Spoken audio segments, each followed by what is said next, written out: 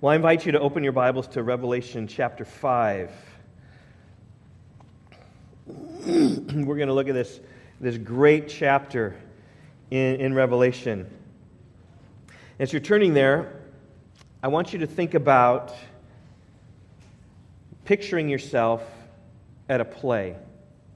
You know, I'm talking about a play where there's a theater there and then there's some actors on a stage. I want you to think about you've gathered and you're seated there in the audience and you're just kind of waiting for the play to begin, right? The curtains are closed so you can't see there, but then all of a sudden when everyone gets there, the house lights dim, the theater's dark, the music begins to play, and after a few moments then the curtains open up. And you begin to see the backdrop of the scene or wherever the play is taking place. And you see the set pieces there on the stage. And the various actors start to move about. And maybe you hear a song or some preliminary dialogue as you're introduced to the actors on the stage. But nothing really happens to begin pushing the story. And as an audience member, you're simply waiting for the conflict. Are you waiting for the drama or the tension or the problem to be solved? And that's right where we are in Revelation chapter 5 this morning. Last week we looked at Revelation chapter 4, which was really the set, the pieces on the stage. It laid the groundwork and the setting for the drama of the play. And in Revelation 4 last week we saw that Revelation 4 is all about the throne. It's about the one who is seated on the throne. It describes those who were around the throne, the emerald rainbow and the 24 elders on their thrones. It describes the flashes of lightning that came out of the throne. We saw the sea of glass that was before the throne. It described the four living creatures that were around the throne, day and night, never ceasing to say, "Holy, holy, holy is the Lord God Almighty, who was and is to come." Revelation 4 describes the 24 elders who are casting their crowns before the throne, on their faces, on their knees, saying, "Worthy are you, our Lord and our God, to receive glory and honor and power. For you created all things, and by your will they existed and were created." All that is merely the setting, if you will, the opening scene to the play and the drama of Revelation chapter 5. It's opening the curtains, it's revealing the set, and the drama is beginning to unfold. We've seen the actors and are about to see the drama, the difficulty in heaven. And the drama in Revelation 5 is about finding one who's worthy to open the scroll. That's the drama, the problem. We need to find one who is worthy. The title of my message this morning and my first point is the question, who is worthy? Let's start reading.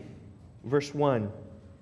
And rather than reading the whole text this morning, what I want to do is sort of like you would in a play. It's just we're going to see one verse after another after another. We're just going to play this out rather than tell you the whole story first. We're just going to let the story unfold. So verse 1, he says, "Then I saw in the right hand of him who is seated on the throne a scroll written within and on back, sealed with 7 seals." Now at this point, the focus of the narrative changes. It changes from the throne, now focuses in on the scroll, which is in the right hand of the one seated on the throne. That's the throne of power, the hand of power, if you will. And John noticed in this hand of the one seating on the throne, which, by the way, right, remember in Revelation 4, when we saw the one seating on the throne, he looked like the dazzling stones. Well, now he's anthropomorphic, and God on the throne looks like a man with a scroll in his hand. And John happens to see that there's writing on this scroll, and there's writing in front and in back, which is somewhat unusual. Normally there's writing just on the front as you wind it up.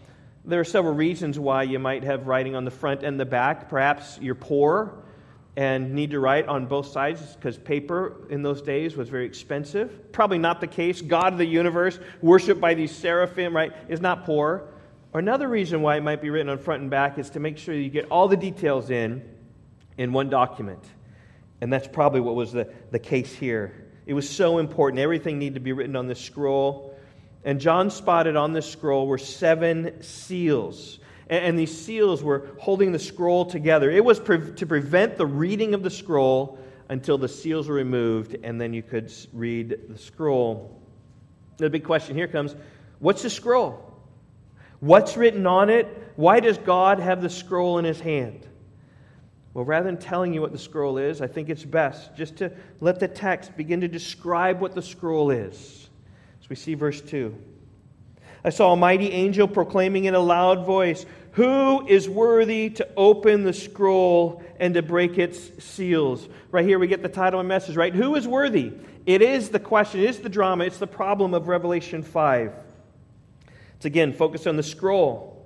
And this great angel, right? This mighty angel, this strong angel, puts forth this need. Someone needs to come and take that scroll and to open its seals. One who's worthy needs to be able to do this. And at this point, right, we have more questions about this little scroll. Not only what is it and what's written on it, why is it in God's right hand, but also, like, why does this scroll need to be opened? Why does someone worthy need to open the scroll? What about God upon the throne? Can He not open the scroll? Does He not have the authority? Why is He waiting for someone who is worthy to open the scroll? Well, again, right, let the text describe the scroll, verse 3. And no one in heaven or on earth or under the earth was able to open the scroll or to look into it. And I began to weep loudly because no one was found worthy to open the scroll or to look into it. All of creation was searched in heaven, on earth, and even under the earth. And no one was able to open the scroll. No one was able even to look into it to see what was written. We might be curious about what's on there. Well, nobody in heaven was able to find out what was on there because no one was found worthy enough to do so. There was no animal worthy enough to open the scroll. There was no man or woman worthy enough to open the scroll. There was no angelic being who was worthy enough to open the scroll. Not even one of the 24 elders who were sitting on thrones around the throne were worthy to open the scroll. Not even one of those 4 living creatures that were around the throne, these strange and sovereign creatures who had 6 wings and spent all day, every day in God's presence, worshiping Him for His holiness. Not even they were worthy to open the scroll. And John understood the significance of this. He began to weep. He began to weep loudly because no one was able to open the scroll. Like deep devastation in his heart. As if when a parent loses a child. Just the deep heaves of grief and difficulty. The scroll cannot be opened. And again, right, what's the scroll that's of so much significance that God holds it in His right hand? Nobody in all of creation was able to open it, and John weeps when it's not opened. Well, we get a clue in verse 5. Verse 1 through 4 really asked us who is worthy, and in verse 5 we find out that the lion is worthy. The lion is worthy. And one of the elders, verse 5, said to me, "Weep no more. Behold, the Lion of the tribe of Judah, the Root of David, has conquered so that He can open the scroll and its 7 seals." And it's here we begin to get a little sense of what the scroll is. It's able to be opened by the lion, right? This strong one, right? When we think of a lion, we think of the king of the forest, right? The strongest one who has no enemies. But this lion here is not an animal. It's one who comes from the tribe of Judah, right? A son of Abraham, a son of Isaac, a son of Jacob, but a son of Judah. And it's one who comes from the root of David. David was one of Judah's descendants, and so it's really the same line. And if you know your Old Testament here, you know this is describing the Messiah. In Old Testament messianic terms, Genesis 49 verse 9 describes the Lion of Judah. Right, where Judah is described as a lion's cub, and the promise to him was that the scepter shall not depart from Judah, but the ruler will come from him. How appropriate that the ruler is described as a lion. And the root of David. Here comes back to Isaiah chapter 11, verse 1, which speaks about this shoot coming up from the stump of Jesse, and its branch, right, it's from the roots that will bear fruit. The rest of Isaiah chapter 11 describes the ministry of the Messiah, how the Spirit of the Lord would rest upon Him, giving Him wisdom and understanding and counsel and might and knowledge and the fear of the Lord. And so combining these Old Testament truths about the Messiah, John would have known that very well. It's the Messiah, this lion that has conquered. The Messiah has come and the Messiah has conquered. Now, this idea of conquering has come up quite a bit in the book of Revelation. In every single one of the 7 churches in Revelation 2 and 3, there was some sort of promise, right? To him who conquers, I will give this. Or to him who conquers, I will do this. And it was sort of context specific about what was the problem or what were the issues dealing with the church at that time. And the one who overcame those and was looked upon by Jesus as well and conquered that, they would be given some sort of blessing. This word conquering, actually in the Greek word, it's called Nike. Have you heard of that before? Nike? Right? It's the symbol that shoe company used, that swoosh, that Nike swoosh. It's the overcomers, the one who conquers, right? That's what Nike is. It's this conquering people. And just as God promised great blessing upon all those in the churches that conquered, there's also great blessing upon the Messiah who conquered. And one of the blessings of this is that as he conquered, he demonstrated himself worthy to take that scroll and to open that scroll, breaking its 7 seals. All the reason then why John is told to weep no more. You don't need to weep. Listen, we found one who's worthy. He can come and he can take the scroll. He's worthy. The lion has conquered. Now the identity of the scroll is coming more into focus, right? It has something to do with the conquering of the Messiah. And the clarity is just going to continue to increase as we just continue in the next point. The question is asked, who is worthy? And who's worthy? The lion is worthy. And now John turns to see this lion, and he doesn't see a lion, he sees a lamb. Look at verse 6. And between the throne and the 4 living creatures, and among the elders, so there's the throne, right? And the 4 living creatures were around that, and the 24 elders were around there. So this lion is getting right in the midst of them. Actually, it's not a lion. Between the throne and the 4 living creatures and among the elders, I saw a lamb standing as though it had been slain, with 7 horns and with 7 eyes, which are the 7 spirits of God sent out into all the earth. And he went and took the scroll from the right hand of him who was seated on the throne. Now, this is unexpected. When John heard that the lion of the tribe of Judah, the root of David, had overcome, he had conquered, we would have expected John then to turn and to see a lion. And what did John see? He saw a lamb. So my third point here this morning is the lamb is worthy. Now, welcome to apocalyptic literature. This is what's going to be so exciting and fun about the book of Revelation, is that you've got these mixed metaphors, you've got these symbols, you've got these pictures, and you got things where it's not quite all clear, but it's speaking in pictures. In fact, note the appearance of this lamb. This lamb was standing as though it had been slain, literally having been slain. This was a lamb that was messed up and bloody, pierced wounds. And this lamb who was dead, had been slain, was alive and well, though it appeared to be slaughtered. All of its death wounds are still apparent on him. And for this lamb had 7 horns. It's unlike any lamb that you've ever seen. Any lamb I've seen, right, either doesn't have horns or has just 2 little stubs.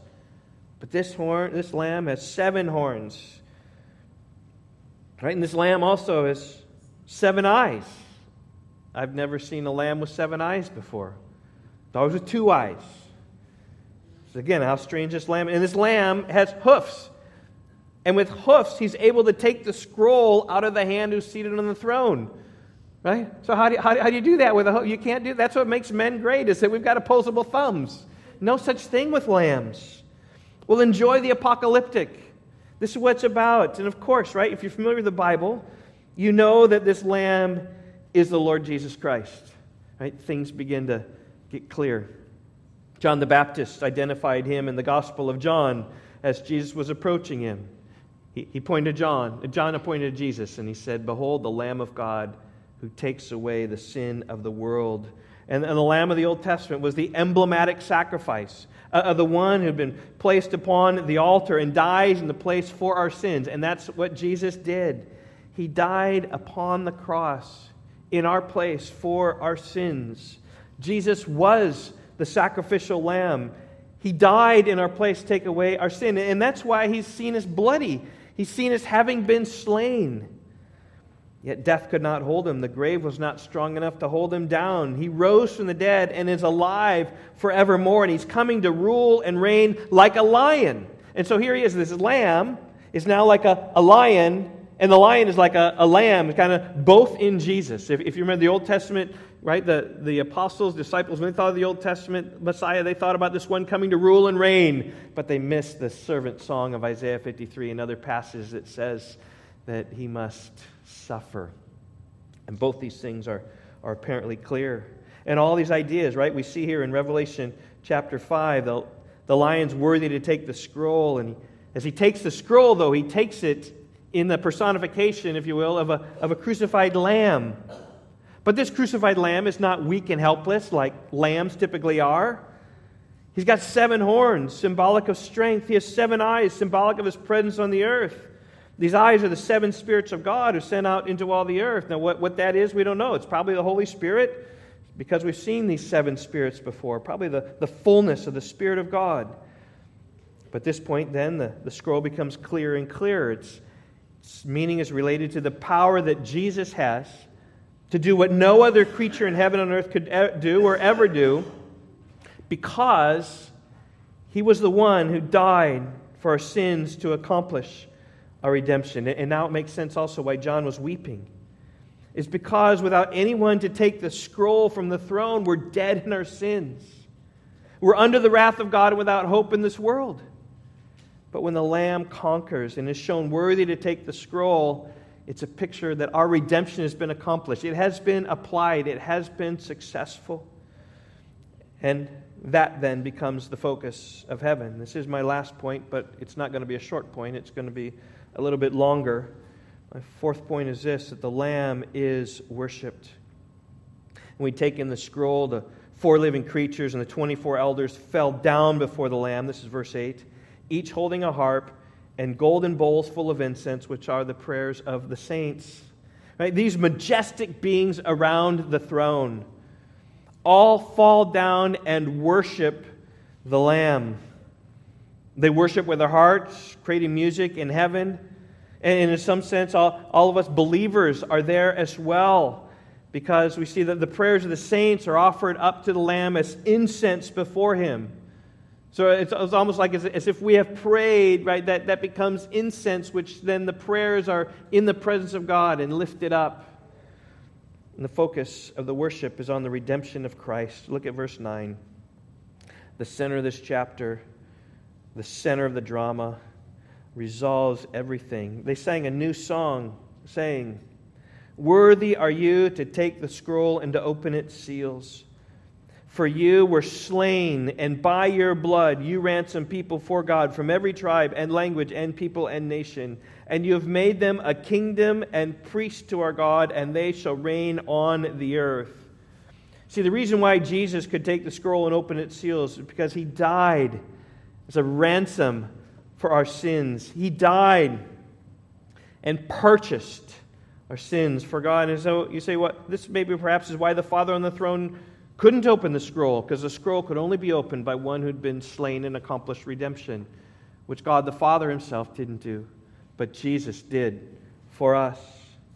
And not only Jesus ransomed, but He made us a kingdom, and He made us to be priests, right? You can see that verse 10. "And you've made them a kingdom and priests to our God, and they shall reign on the earth." We reign on the earth because of what Jesus did on the cross. I want for you to notice 2 words of verse 9 that are super important.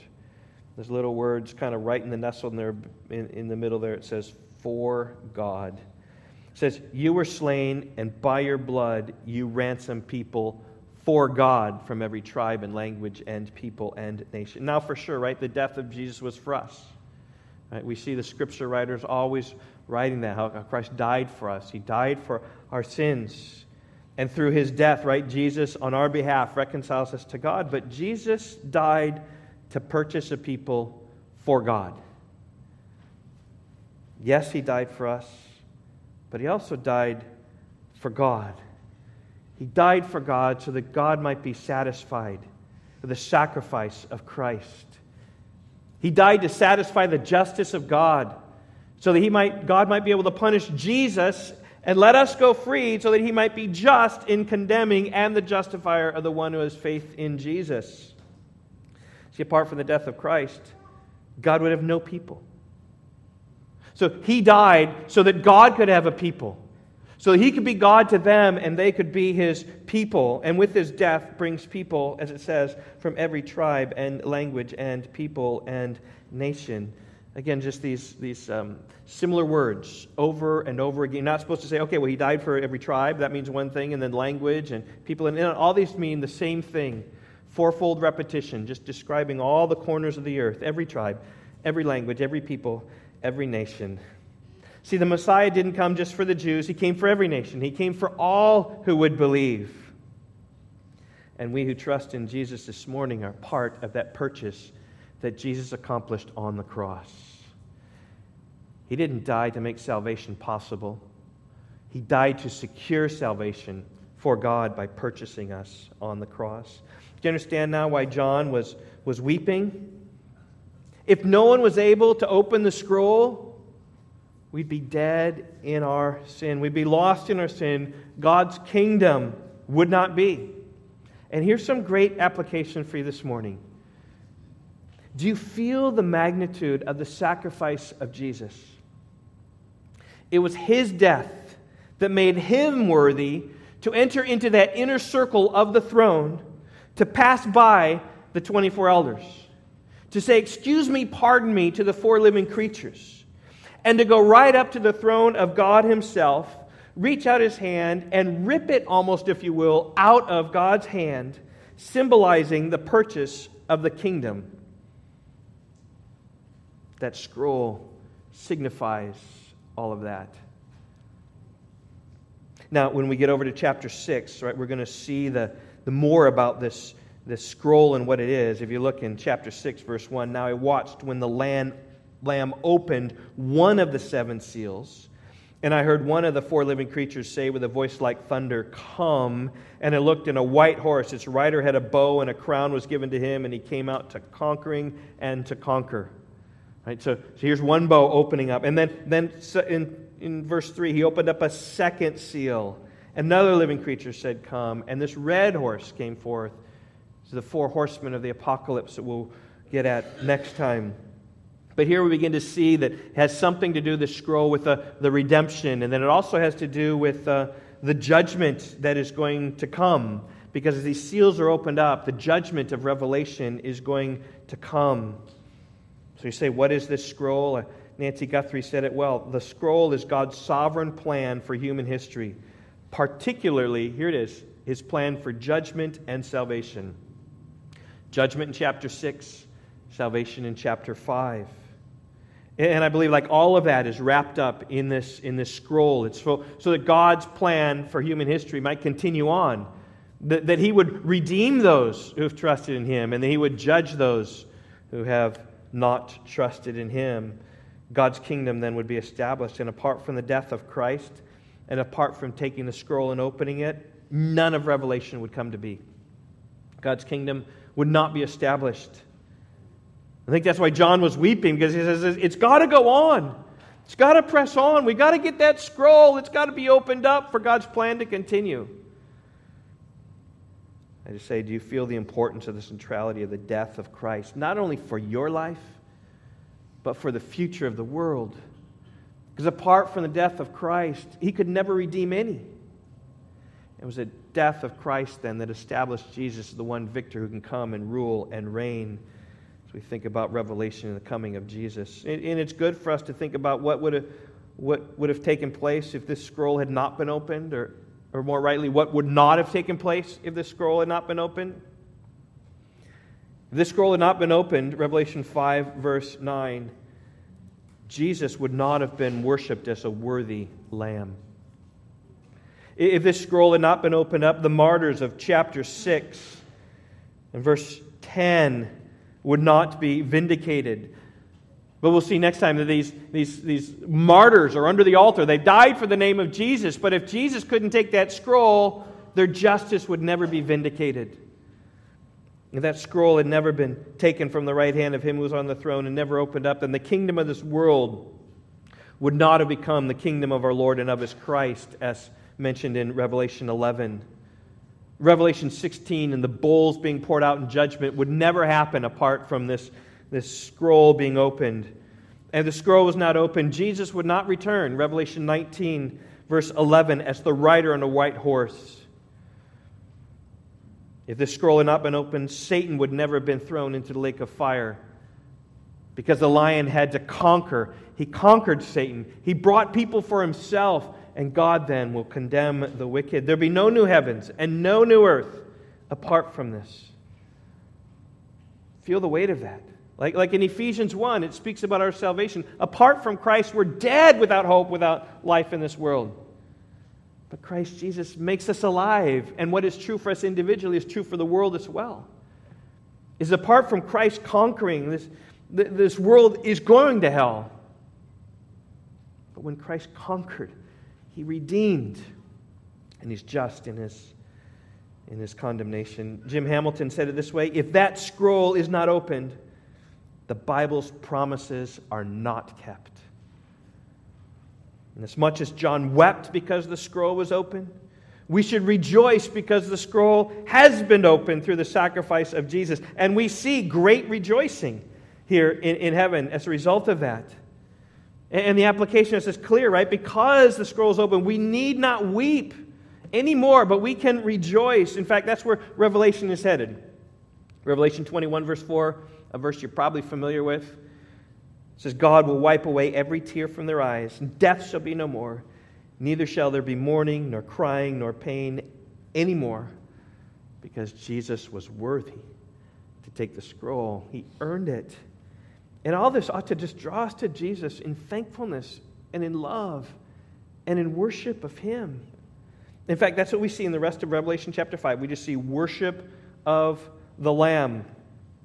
We see it in chapter 5, verse 9 and 10. And look at verse 11. Then I looked, and I heard around the throne the living creatures and the elders, the voices of many angels, numbering myriads and thousands of thousands, saying in a loud voice, Worthy is the Lamb who was slain to receive power and wealth and wisdom and might and honor and glory and blessing.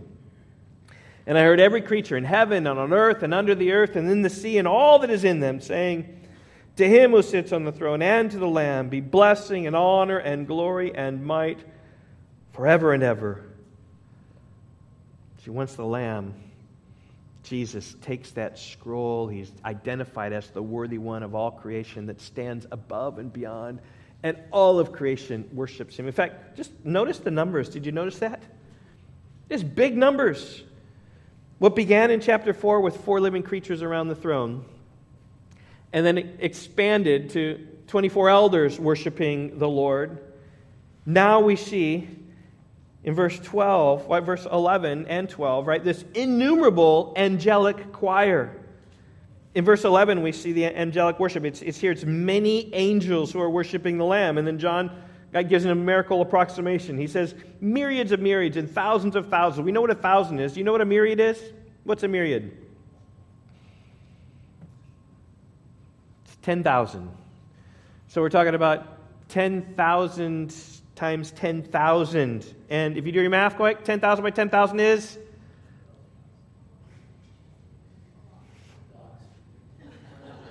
$10,000 by 10,000 is what? 100 million. But this is 10,000s, like maybe 30,000 or 40,000 or 50,000 times 30,000 or 40,000 or 50,000. You're approaching 1 billion. Now, John's point wasn't this. Like, I counted them, and there was 1, and there was 2, and there was 3, and there was 4, and there was... You know how long it takes to count to 1 billion? If you count every number for 1 second, I forget what it is, but it takes like 300 years. John didn't have that sort of time.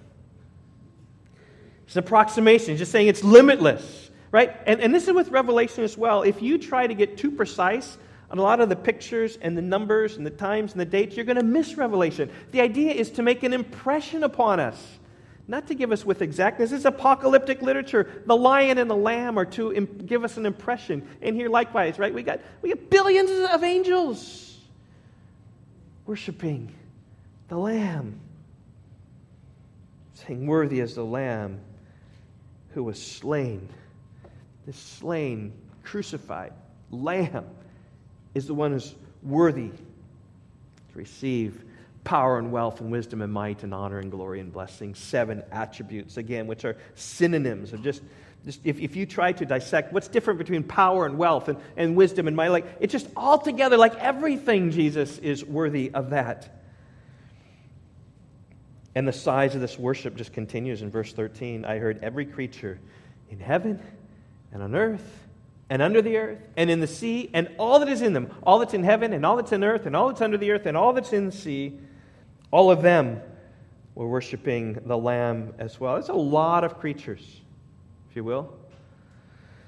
There are 8 billion people in the world, and there's many, many, many more animals beyond that. And I don't know what it means about animals worshiping the Lord in heaven.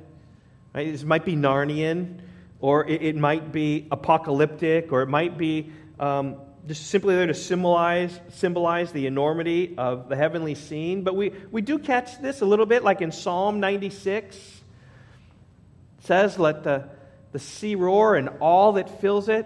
Let the trees of the forest sing for joy before the Lord." Right? We have trees that worship the Lord that sing for joy, and here we have animals, and here we have all creation. Because I think in some regards, Romans 8 speaks about all creation is groaning because of sin.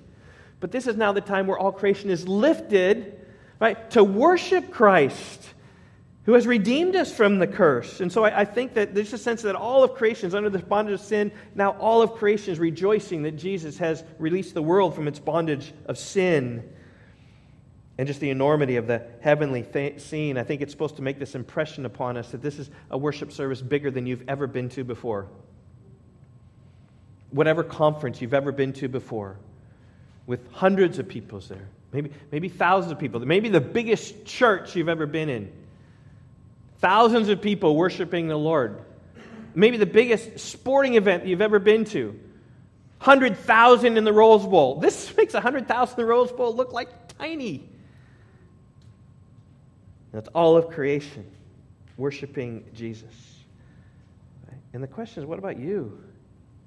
Are you going to be that one, right, of a picture was taken? You say, "Well, yeah, there I am," right? You blow it up, and you blow it up, and you blow it up, you blow it up, you blow it up, you get way up. There I am. Are you longing to be there? Are you longing to be part of that audience that sees the Lamb take the scroll out of God's hand on the throne and worship there? Are you today? What about our singing today, and our worship today? As we celebrate the Lord's Supper here in a few moments, what about worship? Do you love the worship of God? If anything, Revelation 4 and 5 are really teaching us about the love of worship and how worship is in the heavens of the climax of the glory. And we get to relive that every Sunday as we gather together in some small measure about what heaven will be like. Well, I want to finish my message by looking at 2 other words. We've seen this "for God" word of verse 9. I want to look at these 2 other words. Verse 9, "And they sang a new song." I want to think about those 2 words. What's new about this song? I think it has something to do with the redemption that Jesus accomplished. The Old Testament saints, they could only look forward to the day when Messiah would come and conquer and prevail and take the scroll. But now, at the death of Jesus, when it is revealed that He has conquered through death, the song is new, right? Because it's not just a song about God and His power, as great as that is. It's not a song about the holiness, the creative power of God, as great as that is. This is a new song because about Jesus and the redemption that He accomplished. In fact, if you look at the 5 anthems here in Revelation 4 and 5, I mean, if you look at them on your page, like mine, like it's set apart and it's set apart and it's set apart. We got 5 different hymns, 5 different choruses, 5 different songs, and many of these, right, have come into our Christian worship, and we sing them, and rightly so. But if you look in chapter 4, it's all about God on the throne, just God the Father. Verse 8, right? Holy, holy, holy is the Lord God Almighty, who was and is to come. That's speaking about God and His holiness and His eternality. He was, He is to come. And then in verse 11, talking about how God created all things and His power. Worthy are you, our Lord and God, to receive glory and honor and power, for you created all things, and because of your will they existed and were created. That God, by the speaking of His mouth, spoke the world into existence. And here, verse 11 just speaks about the creative power of God that makes Him worthy of our worship. And He is. He's the potter, and we're the clay, and we need to worship Him. But then comes this new song in verse 9. And this new song is now directed not to the Father on the throne, but it's directed to Jesus. Worthy are you, the slain lamb, to take the scroll and to open its seals. Because, this is why you're worthy, because you were slain. And because it's by your blood that you ransom people for God from every tribe and language and people and nation. That Jesus accomplished the redemption. It's because you did it on the cross. And you made them a kingdom and priests, and they shall reign on the earth. And here's Revelation, right? We're talking about, so when did this happen? Has this happened, that Jesus taken the scroll? Well, yes, He has. But yet, He hasn't made everybody a kingdom and priest or a God. We're not all reigning on the earth right now. We're not a kingdom of God yet. So there's this future aspect, right? And that's how Revelation is. If you try to dice it up, you're going to mess it up. And then verse 12, this focus upon the Lamb. Worthy is the Lamb who was slain to receive power and wealth and wisdom and might and honor and glory and blessing. Straight worship to Jesus. If you ever doubted the Trinity, here it is as well. God says, I am God, there's no other. My glory I will give to no other. But He's giving a lot of glory here to Jesus. Happily, Father and the Son being worshipped. And then they're combined in verse 13. To Him who sits on the throne, that's the Father, and to the Lamb, to both of them be blessing and honor and glory and might forever and ever. Just want you to see, though, that Jesus is being worshipped right along God the Father. Yet one God, 2 persons, but actually there's the Holy Spirit, right? In there as well, mentioned about the 7 spirits. One God in 3 persons, the same in substance, equal in power and glory, as the Catechism says. Well, this is the new song, I believe, the song that is sung to Jesus, the song of redemption. And so for us, as we think about transitioning to the Lord's Supper, how appropriate is it to think about this new song? Because Jesus, in the Lord's Supper, inaugurated something new.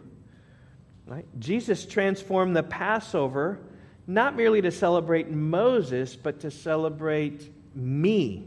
Right? When He said, do this in remembrance of me, He was changing it. It was something new. The Lord's Supper was the first Lord's Supper. It was a new Lord's Supper. It was the last Passover.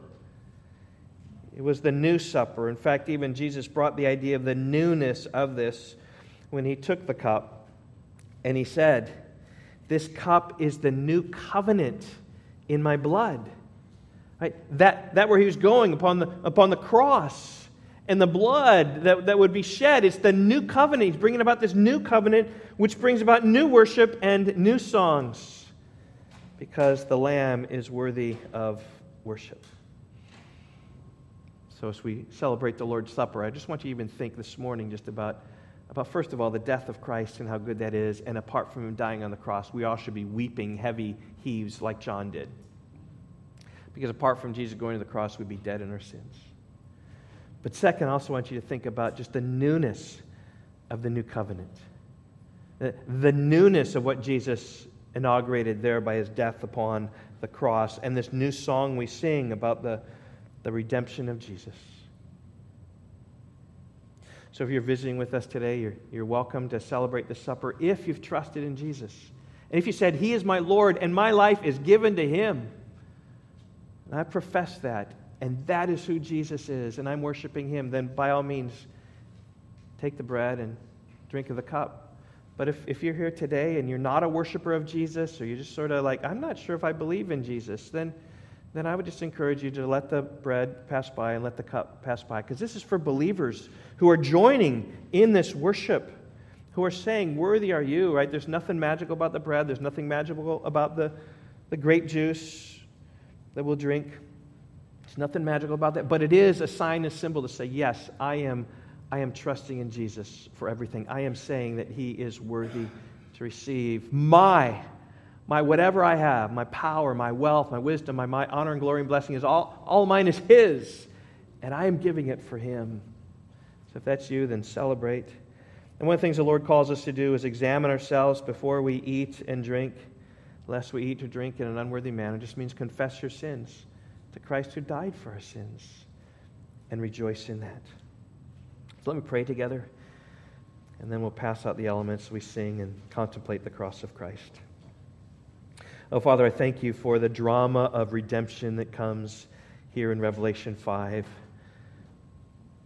of this crucified Lamb, risen again, alive, taking the scroll, whatever it means, but signifying that the Father's satisfied with the redemption that He accomplished, that then begins the outpouring of the judgment upon the world, which for those in persecuted lands would receive so gladly and so joyfully as their blood is finally being vindicated.